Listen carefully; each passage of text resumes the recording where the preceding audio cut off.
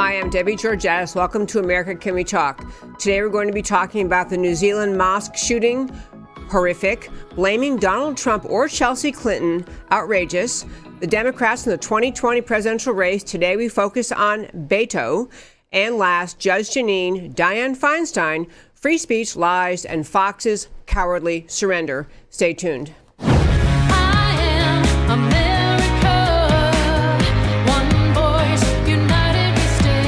Debbie Georgatos, host of America Can We Talk, is an author, attorney, and political analyst whose mission is to inspire the American political conversation about preserving liberty in the best country on earth. Hello again, and welcome to America Can We Talk, and to my first five on this Deep Dive Monday. Obviously, the entire world's attention was turned to a horrific shooting in the country of New Zealand, actually two different places, two mosques in New Zealand, where gunmen opened fire and killed, as it turns out today, they're now saying 50 people killed in this gunman shooting. The overarching and fact should be the only answer of the world is to just express the deepest condolences, sadness, support for the government, support for the families who lost people. There was just it was a horrific thing. And no one should be trying to take political shots at somebody else and blaming them for this incident. But because they are, we're in the mode in this country where we must speak up and respond. We don't just let these ridiculous connections or attachments, false blame, be made by anyone. So to start with, you might have realized Chelsea Clinton, daughter of former President and former Secretary of State Hillary Clinton, she, to back up what happened to her, she was attacked over the weekend. And I'm going to tell you what happened to her very briefly. She had tweeted out back when the attention was focused this past week on the Muslim Democrat member of Congress from Minnesota, Representative Ilhan Omar, had put out the latest in a series of ugly anti-Semitic tweets. Chelsea Clinton had tweeted out, in response to that, in condemnation of anti-Semitism, Chelsea Clinton tweeted out, "We should expect all elected officials, regardless of party, and all public figures to not traffic in anti-Semitism." She tweets that out. Chelsea Clinton does that. And then this horrific thing happened in New Zealand at the mosque. And so Chelsea Clinton decided to go over to a rally that was being held at NYU, New York University, and she went over there to show solidarity for a group that was protesting or mourning over this horrific shooting in these New England mosques. And so I want to play for you what Chelsea Clinton, who, I didn't realize this, but she's very pregnant, like 7-8 months, very big. She went over to this to show support for these people who were mourning the loss of people at the mosque, and she was attacked verbally by Elisa, someone very sympathetic to the Islamic faith, very sympathetic to the people who were killed at that mosque. Listen to what this lady says, and then we'll talk about it. This right here is the result of a massacre stoked by people like you and the words that you have put out into the world. And I want you to know that, and I want you to feel that deep inside. The 49 people died because of the rhetoric that you put out there. I'm so sorry. Okay, I got to point out this little sound in the background. This woman getting in Chelsea Clinton's face is accusing Chelsea Clinton of being at least partially responsible for the fact that this gunman in New Zealand opened fire at a mosque because Chelsea Clinton earlier last week had tweeted out criticism of the anti-Semitism of Representative Ilhan Omar. Crazy level accusation. Crazy level. You hear that weird sound in the background. These people somehow in this crowd who were backing this lady, they were snapping their fingers, like somehow instead of clapping and being disruptive, snapping their fingers. So here you have this woman blaming Chelsea Clinton, blaming Chelsea because she tweeted out we shouldn't be anti-Semitic, and the person who happened to have made the anti-Semitic attacks is a Muslim congresswoman from Minnesota. So my takeaways from this New Zealand thing, first and foremost, horrific. Nothing to say except terribly sorry. We can never support violence. Violence is never the answer. Number two, the people on the American left who immediately leapt to blame President Trump. And there were dozens of them. I don't even want to honor them by repeating what they had to say, but the gist of their thing was, well, you see, this guy in New Zealand, he was a white nationalist. He's just like President Trump. He's a white nationalist. And therefore, it's Trump's fault that this crazy person in New Zealand opened fire. Let me make something, and we can't even, we need to not just ignore that kind of moronic conclusion. We need to be criticizing it. But to be really clear, three other points I've got to make about this New Zealand thing. Number one is on the exact same day as this person opened fire at these two mosques in New Zealand, killing, as it has now turned out, 50 people, just on the very same day. There were, in this world, in this planet Earth, there were numerous Islamic jihadist attacks in countries around the world, killing innocent people. Same day. 13 civilians died in fresh attacks in Mozambique, where Islamists have terrorized villagers in remote communities for a year. Another one, at least 6 people killed by suicide bombers related to trying to finally clear ISIS out. Jihadists dressed in women's attire attacking people trying to flee the last ISIS holdout area in Syria. At least 6 people killed. Boko Haram, the Islamic terror group in Africa, attacked a Christian village in Nigeria, killing 1 person and abducting 2 sisters. There are more and more. I could go on and on. The point is, there are attacks every day around this world by Islamic jihadists against innocent Christians, against innocent people. It is so commonplace, it doesn't even make the news anymore. I'm not saying this to in any way imply that the New Zealand shooter, not to give him any excuse, not to justify, he needs to be punished. I hope they have the death penalty there. Having said that, we need to recognize how extremely biased and how complacent the media in this country, in this world is, in not reporting with the same sense of outrage all of the shootings and killings and stabbings and beheadings by Islamic jihadists around this world every day. Why don't we get the same level of outrage about those killings as we have about the killings that happened in those 2 mosques in New Zealand? The answer in part is violence by Islamic jihadists is so commonplace, it's kind of acceptable. It's kind of like reporting Bill Clinton had another affair. It doesn't even register as relevant. And this is an outrage. It does matter. Every life matters. Every attack matters. It matters that Islamic jihadists are killing people around this world every day. And there were more attacks on the same day as this New Zealand incident than I just read to you. There have been in the last year thousands and thousands and thousands of innocent Christians, innocent civilians killed by Islamic jihadists in their quest to convert or kill everyone who will not become a Muslim, and yet will not convert to Islam. And somehow the only thing worthy of the left-wing outrage in this country is what happened in New Zealand. Last point, or maybe next to last point, but there is a need to recognize that this shooter in New Zealand, he is a racist. He said that he talked about Trump as a white nationalist, which he is not, and that we're going to have to go off on that sometime soon to correct the record, because the left tries to conflate or confuse voters by trying to equate President Trump's Make America First or Make America Great and America First mission with race. Trump's mission related to making America great and to putting America first has zero to do with skin color, zero to do with race. It's only the anti-American left and the media mob, the Twitter lynch mob that attacks Trump all the time, that tries to put white nationalist next to Trump. Trump is no white nationalist. He loves America. He's standing up for America, a very different thing. But what this terrorist, this killer who put on like a 76-page diatribe online before he committed these killings, what he did say he believes in? He described himself as an eco-fascist. He's a radical environmentalist.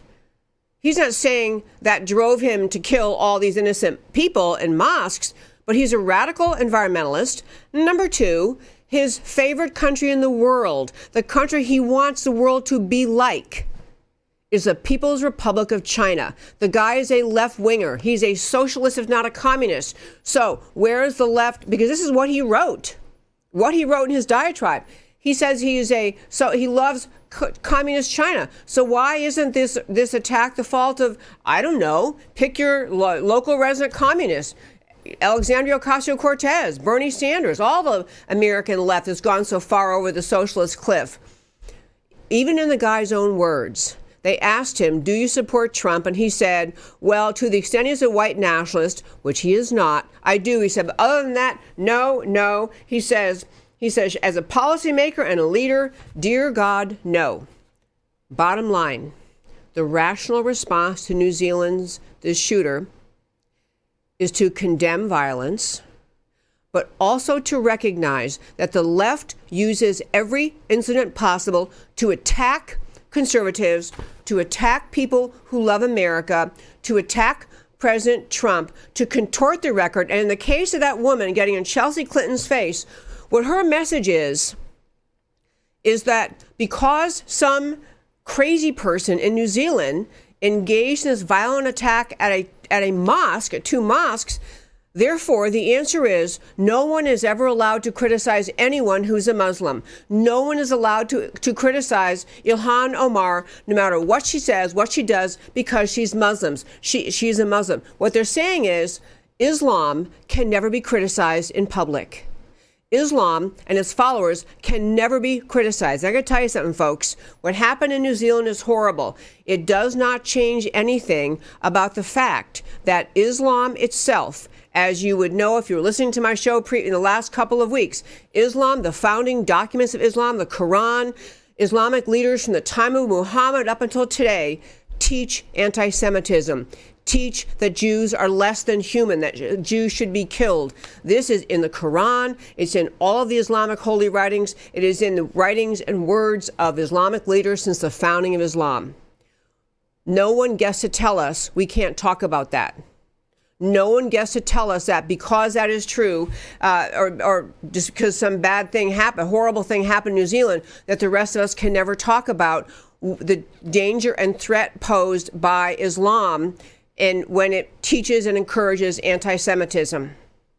I'm Debbie Georgatos. This is my first five, way past five, but hey, there you go. Come back. Stay tuned. First of all, please stay tuned to America Can We Talk. We're going to take exactly a 3-second break. And coming back, I am going to turn to the topic I promised I would do today, which is about the Democrat candidates for president. I'm going to start with Beto. I got a Beto rundown. Take notes, memorize it, share it with your friends who think they might want Beto, because I'm telling you, they don't. Stay tuned.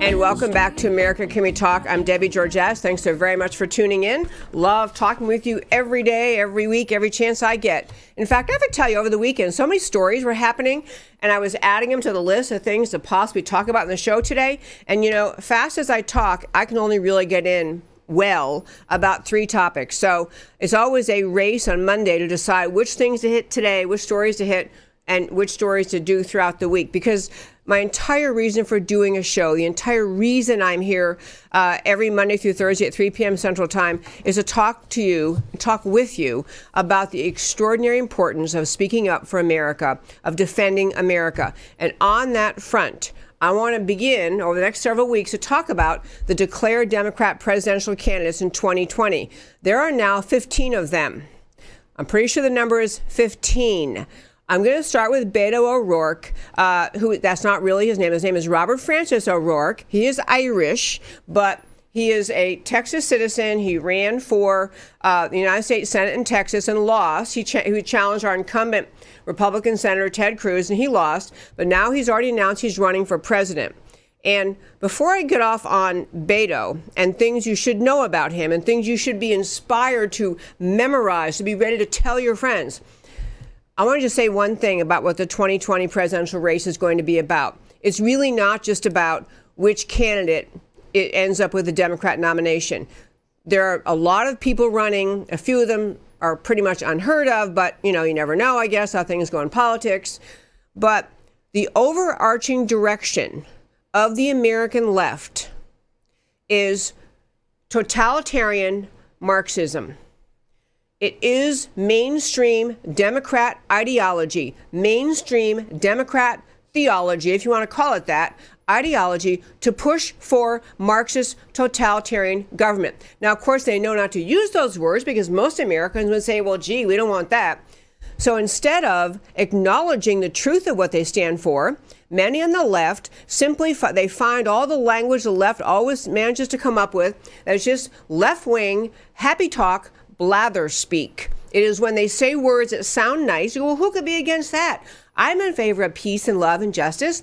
It's only when you dive in and understand what they're proposing, you realize how dramatically and horrifically their policies would harm America if they ever were to seize power in this time. So the test of a Democrat in this country who's even thinking about running for president is, will they step back and denounce the radicalism of the American left or not? Will they denounce the path that Alexandria Ocasio-Cortez is trying to take America down with her Green New Deal? Will they denounce the effort of the Democrat Party in Washington to legally mandate voter fraud? That's what their H.R. 1 bill is. It mandates states to commit and authorize voter fraud.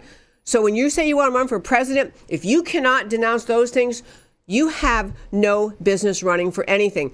But it will be incumbent on the American people to do the translation work for the Democrats, because they aren't going to do it for you. You're not going to have the mainstream media or any other active players in this country. You're not going to have ABC, NBC, CBS, CNN, MSNBC, Washington Post, New York Times, all the big papers. None of them are going to do the translation work that must be done in order for everyone to understand what the left is proposing. It's our job to do that.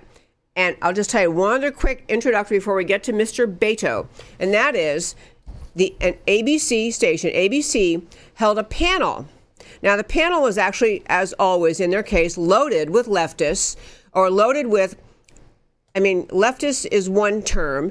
Another term for it is they choose people on the American right, or allegedly on the Republican side of the aisle, side of the country, who have no idea what time it is in America, no idea what is happening. Mitt Romney was not on this panel, but he is the poster boy for clueless about what direction our country is headed, clueless about the danger the left poses, clueless about why President Trump is so popular with the people, because President Trump is tuned into, he is aware, he is tuned into how radically left and how dangerous the American left is today, and he is taking strides, taking steps to try to contain them. But ABC had a poll, they had a panel lined up, and they basically were talking about, well, here we go off in 2020, what do you think? How are the two parties looking to America? So they got one Republican, real Republican, named Alice Stewart, who said, she noted that candidates on the Democrat side could try to turn away from the socialism label all they want. They can try, but you can't deny the fact that the Democrat Party is moving very, very far to the left. No truer words ever spoken. However, ABC, not even going to let her finish her sentence. The not really Republican, the fake Republican, Matthew Dowd, couldn't even let her finish her sentence. Jumped in, that's ridiculous, that's outrageous, trying to argue essentially that the Democrat Party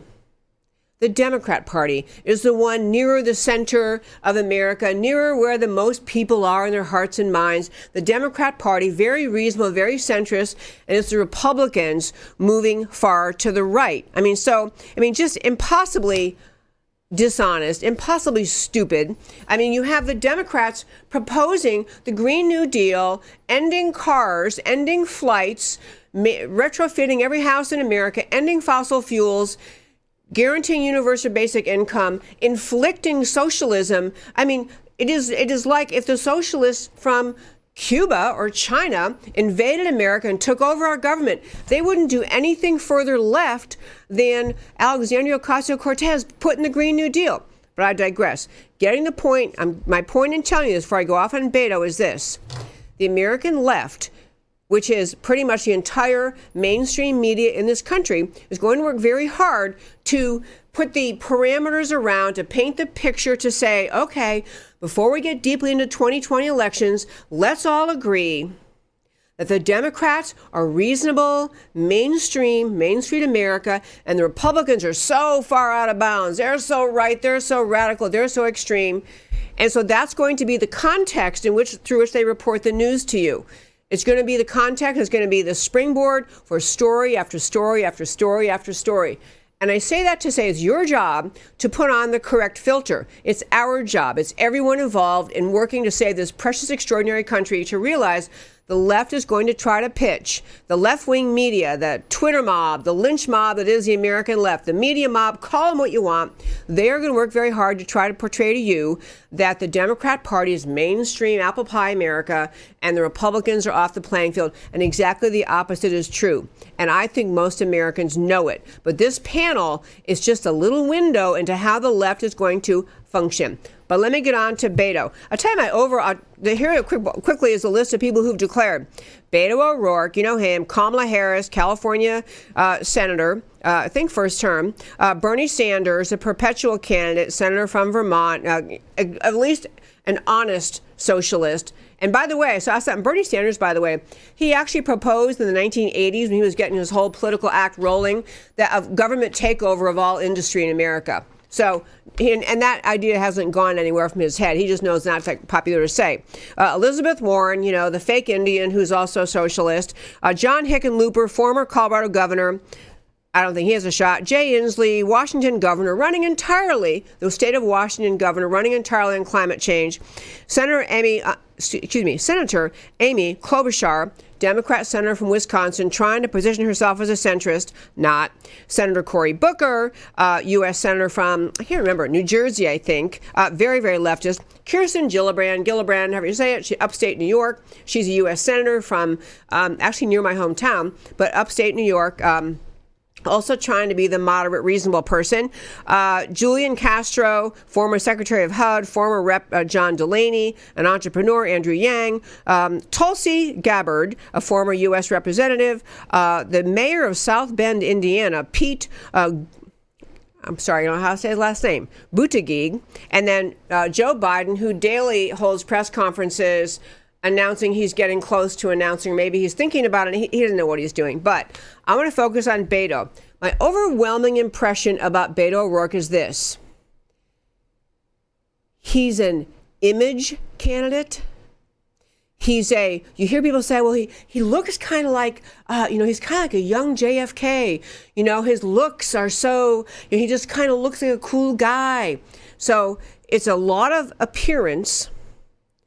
He's going to have a very hard time convincing the radical leftist Democrat base to go along with a white guy, because if anything, all of the efforts that Democrats have spent over the years creating hyphenated America, dividing America into groups based on your ethnicity and your national origin, your skin color, all their efforts to divide America are coming back to roost, because there are many people on the left who say, I'm not backing anybody, who's a white guy. So he's going to have that problem.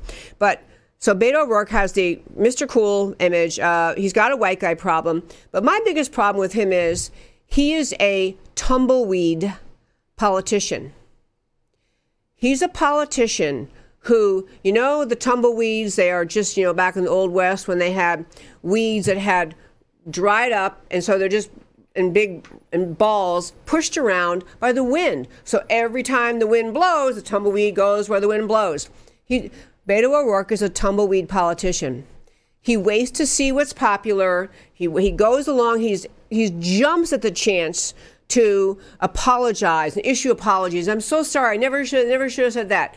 He has some problematic things in his background, but he also has that tumbleweed, just tell me what I should apologize for, tell me what I should say, tell me what I should think.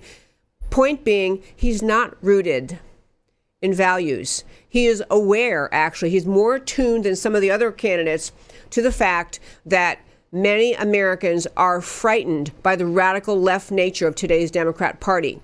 He's aware of this. He's from Texas. Texas really does not want to hear anything about the radical leftism where the Democrat Party now lives. So Beto is a tumbleweed. He is a Mr. Cool. I'll tell you, I'm going to hit a bunch of specific stories about him, but a really funny thing about him, if you ever watch him in all his videos, not when he's doing a formal Q&A and he's sitting there answering, but when he's conversing or talking to a crowd, I'm not going to imitate him because my mother would probably think that was rude, but he's endlessly gesturing with his arms and hands like this, never connected to anything he's saying. Actually, I had one of my best friends in law school who is a really, really, really funny person. She pointed out that one of our professors, first year, they have all these courses first year you have to take. So, first year class you have to take. Some professor we had who she pointed out one time, then I could never watch him again without smirking. He was endlessly gesturing as he's lecturing, but his gestures were unrelated to anything he was saying. He just he was off on some point in the law we had to learn and kind of wildly gesturing and unrelated. I mean, if you watch Beto at work, he's bizarrely waving his arms, gesturing, pointing, flinging, and it has nothing to do with what he's saying. It's very, very odd behavior.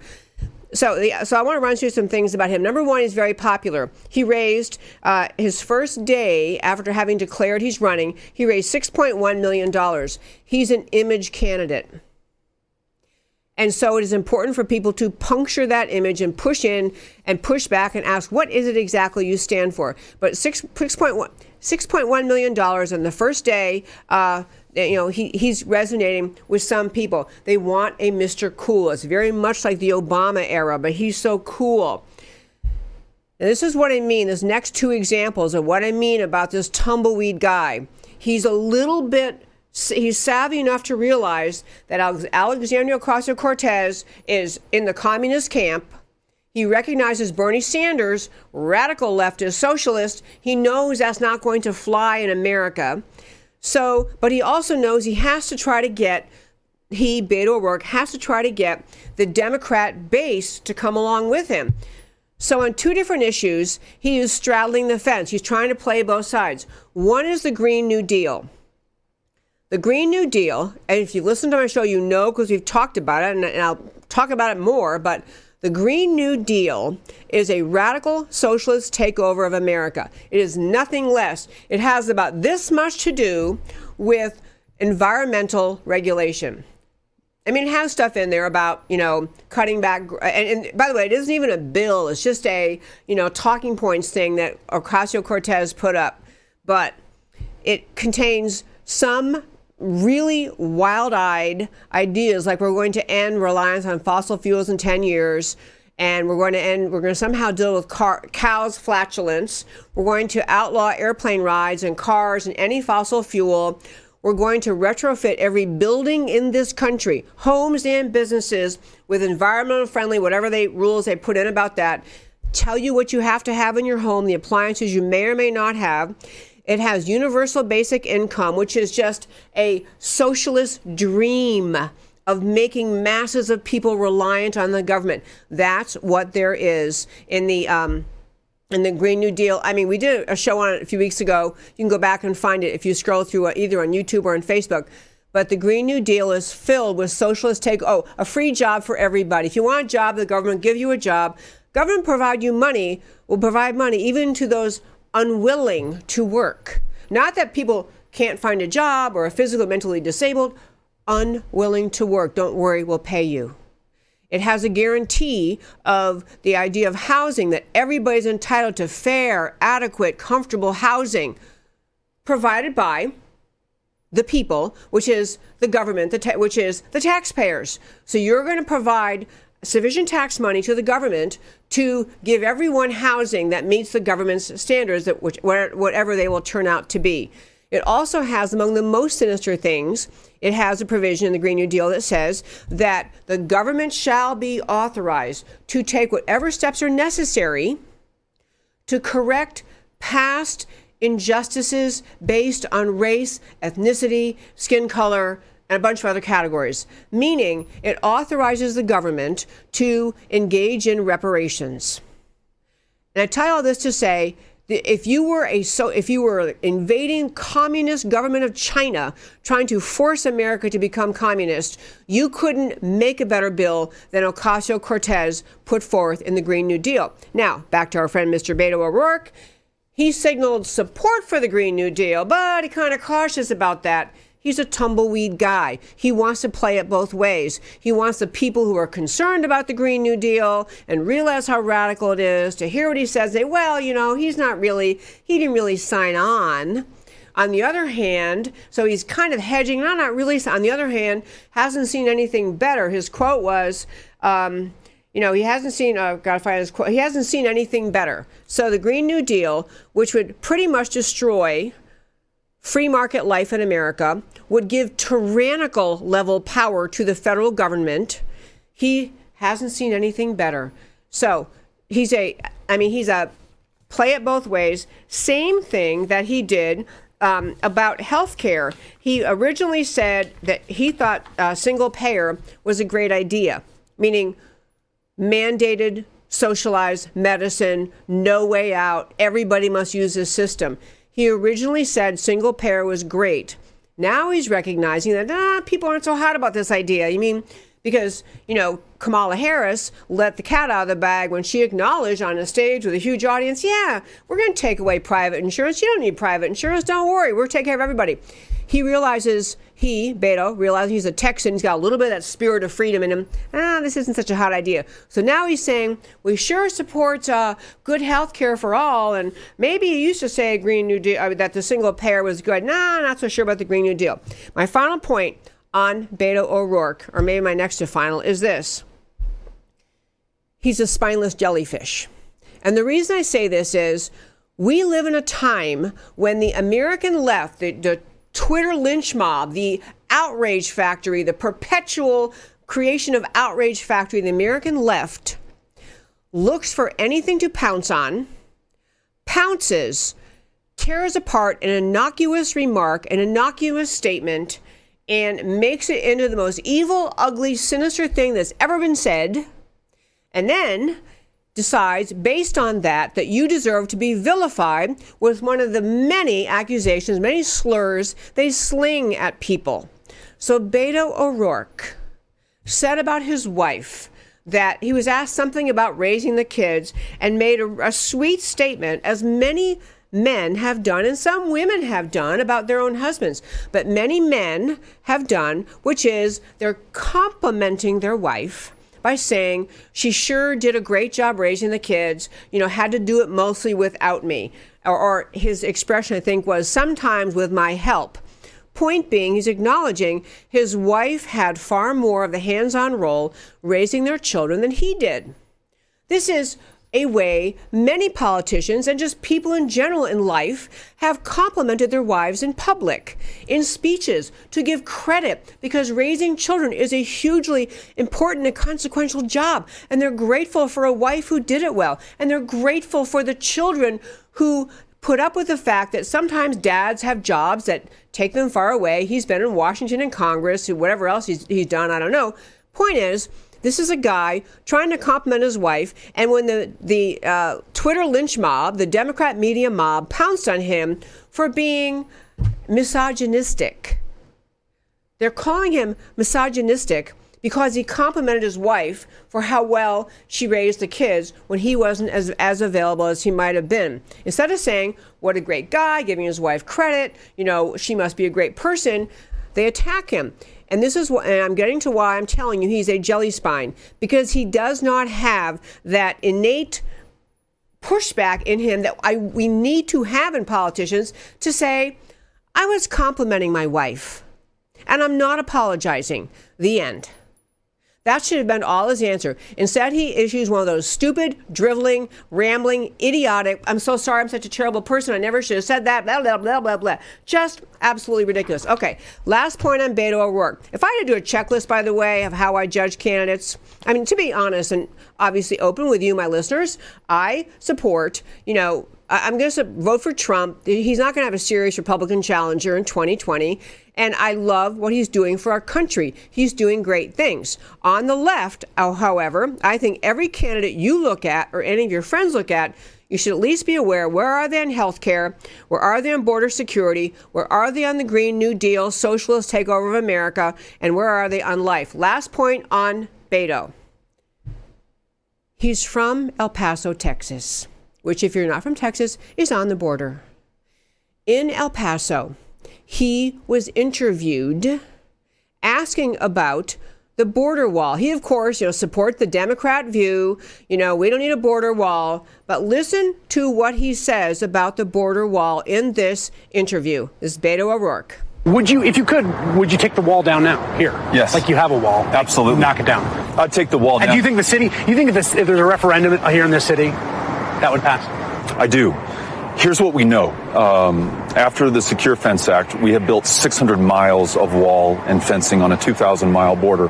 What that has done is not in any demonstrable way made us safer. It's cost us tens of billions of dollars to build and to maintain, and it has pushed migrants and asylum seekers and refugees to the most inhospitable, the most hostile stretches of the U.S.-Mexico border, ensuring their suffering and death. More than 4,000 human beings, little kids, women, and children, have died. They're not in cages, they're not locked up, they're not separated, they're dead over the last 10 years as we have walled off their opportunity to legally petition for asylum, to cross in urban centers like El Paso, to be with family, to work jobs, to do what any human being should have a right to be able to do, what we would do if faced with the same circumstances they were.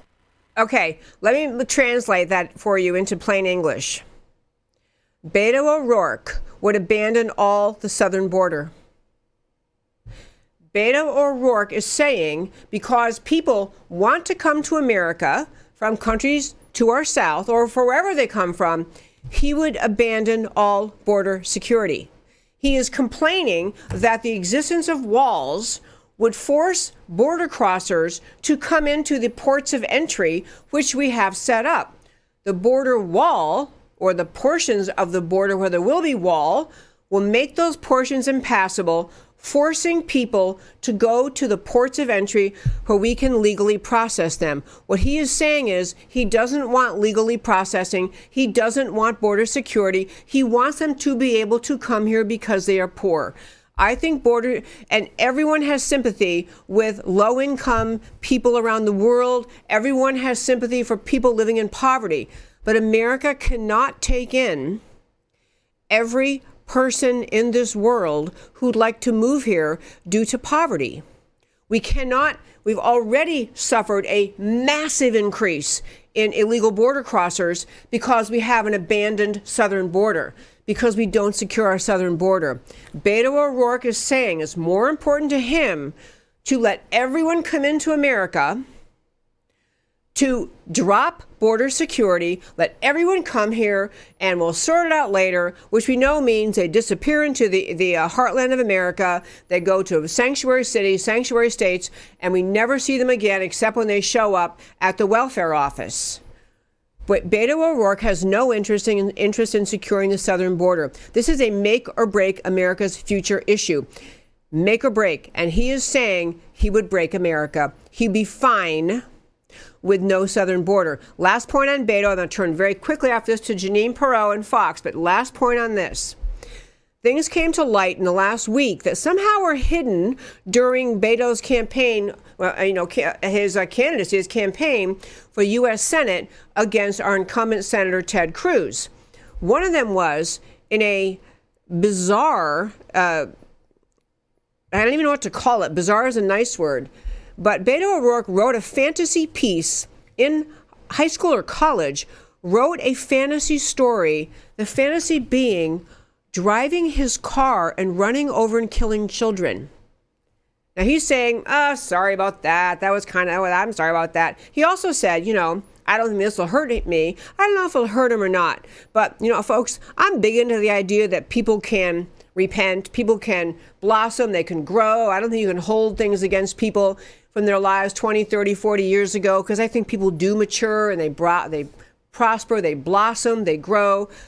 That's a fairly bizarre thing to have written. And he wrote something else, but it's too crude. I'm not saying it on this show. Last shot on him, Beto O'Rourke has 2 websites. One is in English, Beto for America. His Spanish language website is called Beto. It's in Spanish, but I'm telling you in English. Beto for All. Beto O'Rourke is telling the illegal immigrant population in this country, vote for me, because I'm going to make sure somehow you get to vote and you somehow get a path to citizenship. He didn't put in Spanish Beto for America or Beto for the United States. He put Beto for All. He is signaling the Spanish-speaking community in this country, especially illegal immigrants, vote for me. I'll somehow make you all legal. So he got a lot of criticism. He backpedal a tiny bit, but that's my take on Beto. We're going to hit all the candidates over the next few weeks on the Democrat side, but I'm telling you, if you want to secure America with an actual border, if you want a leader, a principled leader who will denounce socialized medicine, mandatory socialized medicine, who will denounce voter fraud. Oh, he's all in favor, by the way, of the For the People Act. He's fine with the idea of what the Democrats have proposed, which is essentially to mandate states to commit voter fraud. That's what the Democrats' bill is in Washington. He's fine with that. He can't be our guy. I'm Debbie Georges, America Can We Talk. 3-second break. We come back. I'm going to talk very briefly about Jeanine Pirro and Fox.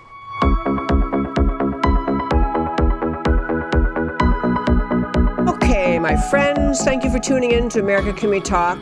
I want to just briefly talk with you about what's happening with Jeanine Pirro, Judge Jeanine. There's a clip I'm going to play in a moment. It is what she said on her show, I think last Thursday or whatever day it was. No, she's once a week. So it was Saturday a week ago. She made a comment related to Ilhan Omar, Representative Ilhan Omar. And she did, the background is not in this clip. She was saying essentially, denouncing Ilhan Omar's anti-Semitism. And then she's saying essentially, where did she get this from? Where would anyone in this country, people aren't born hating other people. You're not born hating certain groups because of their religion, their ethnicity, their race. You are taught it somehow.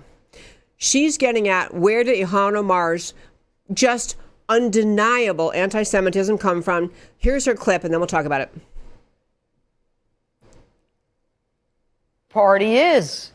Your party is not anti-Israel. She is. Think about this. She's not getting this anti-Israel sentiment doctrine from the Democrat Party. So if it's not rooted in the party, where is she getting it from? Think about it. Omar wears a hijab, which according to the Quran 33:59 tells women to cover so they won't get molested. Is her adherence to this Islamic doctrine indicative of her adherence to Sharia law, which in itself is antithetical to the United States Constitution? Okay, folks, what happened? So she made that statement. This is all in the week when everyone was talking about Ilhan Omar and her endless anti-Semitism preceding her time in Congress. And she's been making anti-Semitic comments since at least 2012. Ilhan Omar has. So Jeanine Pirro is calling it out. She's calling out, and she even gives the Democrat Party credit and says, well, it's not from the Democrats. They're not anti-Semitic. They're not anti-Israel. Well, they are, she didn't say it. I'm saying they are anti-Israel. But her point was, where is it coming from? She's obviously implying it comes from her Islamic faith.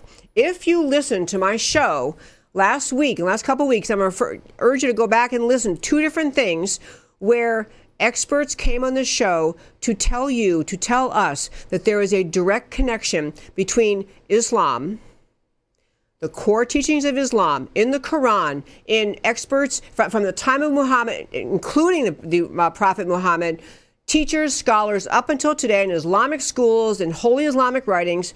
There is a direct connection between the teachings of Islam and anti-Semitism. The Quran is filled with it, as are many imams and mullahs around the world. But go back to the show on March 7th when John Guandolo joined me. You can scroll back, whether you're watching YouTube, my website, or you're on Facebook. March 7th. The other one was Chris Holton on March 13th. Both of them ran through the scholarly assessment of the connection between anti-Semitism and Islam. Perot's statement, I think she actually might have lost track of what she was trying to say. Perot's statement, essentially, Jeanine Perot's statement was essentially, where is Ilhan Omar getting all of her anti-Semitism from? It's not the Democrat Party. Where is she learning it? And I think she may have gotten sidetracked in the point she was going to make, which is, she may be getting it from the teachings of Islam. And I encourage you, again, go back and listen to those shows. Google whether or not the Quran teaches about killing Jews, urges devout Muslims to kill Jews. The Quran is rife with that kind of language. But on the subject of today, you have Fox News did not play her show, did not let Jeanine Pirro do her show this past Saturday. And I read a little clip. CNN is saying she's been kind of blocked for 2 weeks. Fox is punishing her for 2 weeks, not letting her have her show on for 2 Saturdays in a row. Fox is surrendering to the mob mentality that piled on Jeanine Pirro because she dared to question about the connection between Islam, and she mentioned wearing the hijab, which is in the Quran, talks about you wear the hijab to protect yourself, which is fine, free country, you can do that if you want to, but the Fox is not allowing the discussion, in fact, punishing her for raising the discussion. Is there a connection between Islam and anti-Semitism? Contrast that with how America reacted when Dianne Feinstein, U.S. Senator, in questioning of a judicial candidate, a federal court candidate, Amy Coney Barrett, essentially, Dianne Feinstein attacked this Christian Catholic judicial candidate during her Senate hearing, essentially saying, you have a long history of believing that your religious belief should prevail. When I read your speeches, the conclusion one draws is that the dogma lives loudly within you. She was attacking a Christian for her Christian views and questioning whether or not her Christian views might shape her opinions on an appellate court. Where was the outrage from the American left over that? You get what I'm saying? Feinstein is perfectly fine with the media mob to attack Feinstein, to let Feinstein make this, obviously anti-Christian attack on a judicial candidate. And I'm leaving aside, the Constitution says that Feinstein and the Congress is not allowed to consider the religion of anyone, so they're not allowed to consider her religion. But the point is, this mentality is settling in this country that you can't even discuss Islam. You can't criticize, you can't question, you can't do anything. You simply have to let things be said, and you can't ask a thing, including Jeanine Pirro, can't even raise the question, is there a connection between Islam and anti-Semitism, which is really what she was trying to do.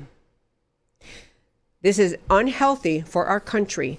Unhealthy that Fox News so quickly surrendered to the mob, pulled her show, instead of saying, for example, hey, free speech, she's allowed to say it, let the left say what they want to say.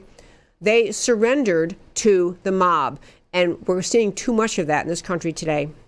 I'm sadly out of time on this show, but this is America Can We Talk. I'm Debbie Georgatos. I'm here every Monday through Thursday, 3 p.m. Central Time, and also, if you're watching on Facebook, please share these segments, share these shows, like the page on YouTube, comment, subscribe. Love having this American political conversation about preserving this extraordinary country, the human experiment in liberty, America. Talk to you tomorrow.